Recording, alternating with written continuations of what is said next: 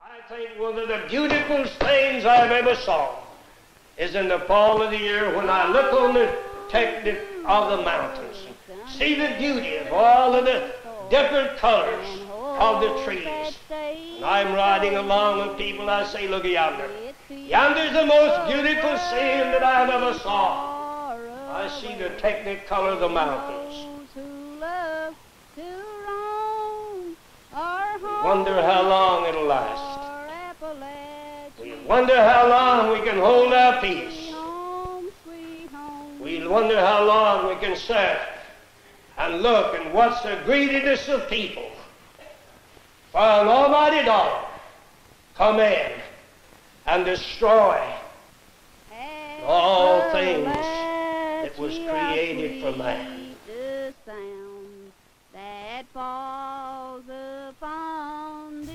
So there's a road on the eastern side of my state, West Virginia, in a place called Pocahontas County.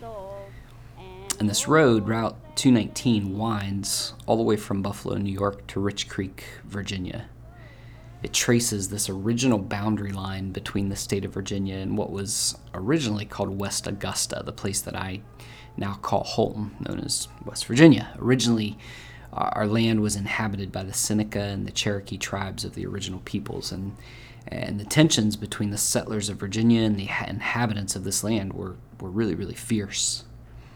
In 1763, King George III issued this proclamation that this road, this boundary line, Route 219, would serve as the clear dividing line between, quote, the rightful English settlement in Virginia, so east of the road was to be the King's territory, and what he called the wilds west of that road.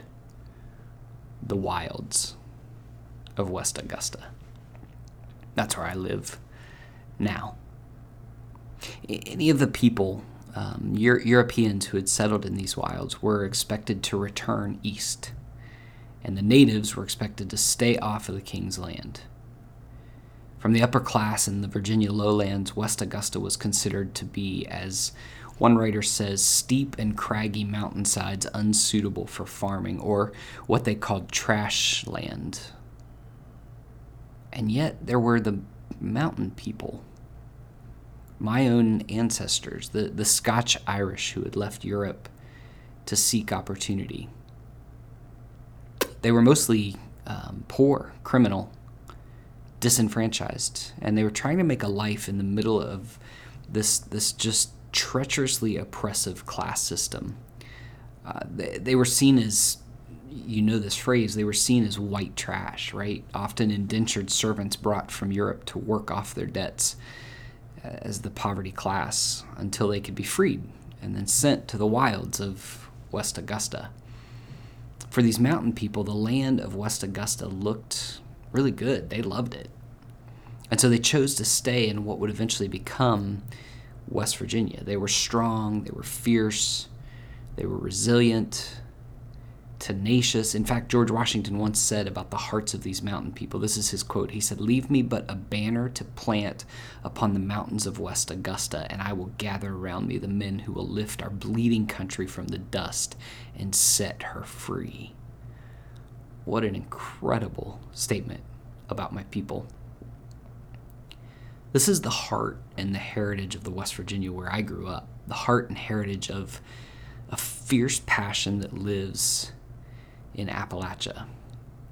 Not Appalachia, not Appalachia, Appalachia. I love the place where I live.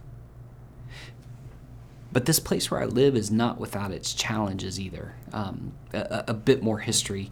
Years before the Civil War, on October 16th, 1859, a man named John Brown crept into Harper's Ferry, which was then part of Virginia, where the Shenandoah and the Potomac rivers would meet. He was an abolitionist, and he was willing to take this violent path to end the enslavement of African Americans in the U.S. His plan was to ultimately arm enslaved men in the South and have them fight for freedom. And so John Brown and his men captured this city, cut off the railroad bridges, and secured this federal arsenal of weapons. But soon he was surrounded by these federal troops, and the troops were led by Lieutenant Colonel, you might know this name, Robert E. Lee. And so arrested, tried for treason, and hanged, John Brown's raid contributed greatly to the coming of the Civil War to the U.S. And without that war, my state, the state of West Virginia, would probably never have been created. I'm proud of that. But there's also this painful part of our history as a state. The Willey Amendment freed no slaves when West Virginia became a state. The first slaves to be freed, everybody wants to tell our story as 1863 West Virginia became a state because we were standing against slavery in the Civil War. But the first slaves to be free because of the Willey Amendment would never have been freed until at least 1867. There was no provision for freedom for any slave over 21 years of age. It just wasn't going to happen. As part of the census of 1860, the Willey Amendment would have left at least 40% of West Virginia slaves unemancipated, over 6,000 slaves. Many of those that were enslaved and under the age of 21 would have served as much as 20 years in slavery. You see, the phrasing of this amendment also created a window of 2 weeks during which the children of slaves born between June 20th, 1863 and July 4th, 1863 would be born into slavery. We were a state, but they were not completely free. On April 20th, 1863, the Willey Amendment was approved by public vote. President Lincoln issued a proclamation that West Virginia had met all the requirements and would become a state on June 20th, 1863. So in anticipation of the passage of the 13th Amendment to the U.S. Constitution, the Wheeling legislature passed a bill ending slavery in West Virginia on February 3rd, 1865. And even so, the impact of that Legislative Emancipation Act was not immediately understood. The Clarksburg Weekly National Telegraph newspaper was still printing fugitive slave ads into March. I'm not proud of these things. My land struggles even today. West Virginia is ranked 44th for overall physical health in our country, 48th for quality of care. We have the second lowest average annual income in the country. We pay the 8th highest health insurance premiums under the Affordable Care Act. We consistently show the worst mental health rates of any state in our country, and yet rank 48th for access to mental health services. White males in my state are committing suicide at a rate of almost, listen to this, 3 times the national average. And we have the lowest number of graduating seniors that went to college last year. We've long been a state with enormous natural resource potential. And because of the incredible amounts of extraction that take place here, oil and coal and gas, all these things, these profiting corporations that don't even reside within our state, coming in and taking these resources, the relationship of the people of West Virginia and the broader United States of America is often compared to that of a colonized people and their colonizers. Let me kind of make this personal. One of the earliest jokes that I remember hearing in grade school involved both the Ku Klux Klan and the N-word. It's the very first joke I remember hearing. I laughed. I had absolutely no idea why the joke was supposed to be funny. I didn't. But I laughed with my friends because they laughed. It was the same experience I had listening to jokes about sex in middle school. I didn't get them, but the pressure of not being left out of the humor was enough to make me laugh along with the crowd. In Sunday school, I remember our pastor's son always trying to stump the teacher and asking where black people came from. To my adolescent brain, the answer seemed educated as he described slavery emerging from the curse of Ham given by his father Noah, who would tell his son he would be a slave as well as all his people. And little did I know at that age that this was such poorly informed theology being wielded by someone tasked with influencing us as the youth of this church. No one ever stopped to ask the question, where did the white people come from? What do we even mean when we say white? A friend of mine a few years ago in our small town here in the central part of West Virginia, returned home after a day at work to find propaganda from the Ku Klux Klan sitting on his front porch. And my friend, who's white, is raising his African-American son in our community. This is the heart and the heritage of the West Virginia where I grew up, the heart and heritage of the fierce passion that lives in Appalachia and the darkness of a land that is broken by racial sin and the supremacy of what we call whiteness. On January 6th, 2021, I watched, like you, the insurrection taking place in Washington, D.C. And I shared earlier this season in Better Stories when I heard our president at the time utter the words to the protesters that day, "Go home, we love you, you're very special, I know how you feel." That is the quote. I posted that quote side by side with something that he had said regarding the Black Lives Matter protests in May of 2020, months earlier, where he said, "When the looting starts, the shooting starts." I posted those quotes with a simple caption suggesting that we must at least empathize with our brothers and our sisters of color as we watch the counter responses to such counter crowds. We must grieve with the hurt and understand the pain that comes with systems of white supremacy. Less than 24 hours later, almost to the minute, I had 2 messages come into my phone based on that post. The first was from a 15-year-old young man who did not and does not attend our church, saying he really appreciated my voice in these times and how Christianity had been misrepresented for the past several years, and he has hope when pastors like me understand and make an effort to combat those who use religion in the wrong way. And the other message came from a friend who had just ended a term on our church leadership team and served as a mentor for many in our congregation. And he said in his text, "I hope you know not everything is about race, and I hope you understand your posts on social media may have just cost you at least half of your congregation." It was hard. The anger felt, the relief felt, the way these things spread and influenced and pockets within our church, all of that stuff, the toxicity, the unraveling within our culture around these conversations related to race continue to divide us as humans, continue to divide us as churches, continue to divide us as families. Now, to be really, really candid, I'm not sure my voice is one that can touch subjects of racial division, of racism, of reconciliation. I don't have answers. I don't have methods or systems. I just don't. I pulled that post, if I'm honest, I pulled that post that caused those texts to come in down off of my social media. Maybe because I was afraid of what was happening in that moment to me. Maybe, if I'm positive about this, maybe because I wanted to create more dialogue than monologue. And I've wondered if I failed in that moment as a prophetic pastoral voice, or if I was faithful as a pastoral prophetic voice. We live in these screwy times, and I don't know the best way forward. And yet, there is a better story that I've found in the midst of this journey. I read this just tremendous book, and I hope you'll go find it. I hope you'll read through it, but it's a book called Gone Home, Race and Roots Through Appalachia.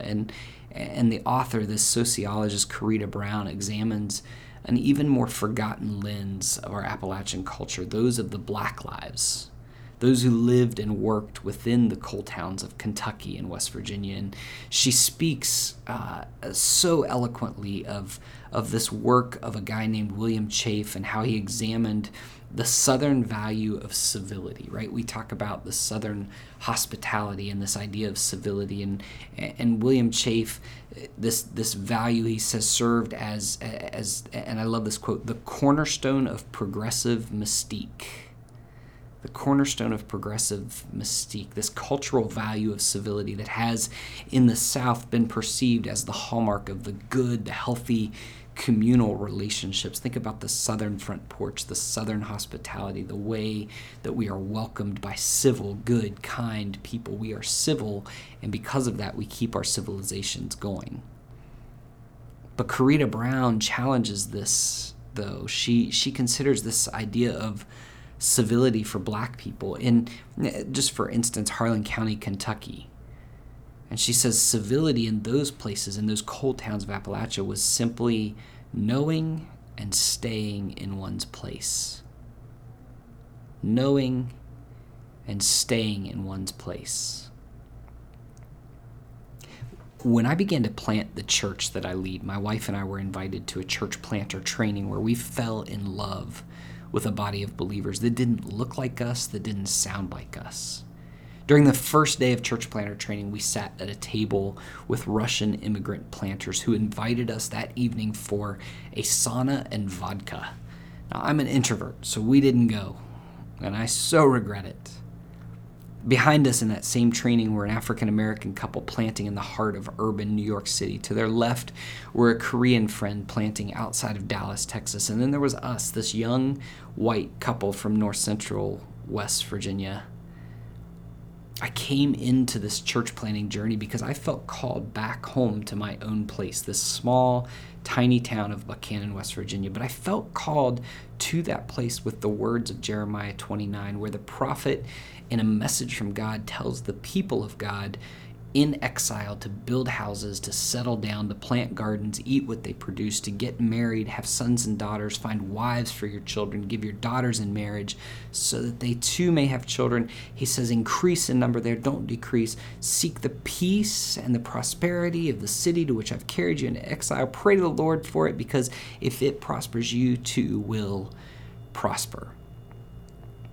I felt called to the heart and the heritage of the West Virginia where I grew up, the heart and the heritage of the fierce passion that lives in Appalachia. But I also felt called to my own place, and please understand this, to call my place out of its place.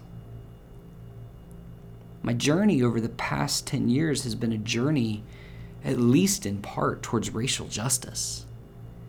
It's been a journey of ambassadorship and translation, translating the language of reconciliation to West Virginia and translating West Virginia to a broader context. It's been a journey where many other women and men as friends and mentors have painted for me a richer kingdom of God, a kingdom that says challenge is worth it, a kingdom that in many ways feels a little bit like the wilds of Appalachia.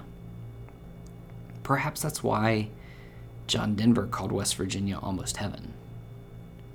You see, the thing about my homeland is that its fierceness cannot be tamed.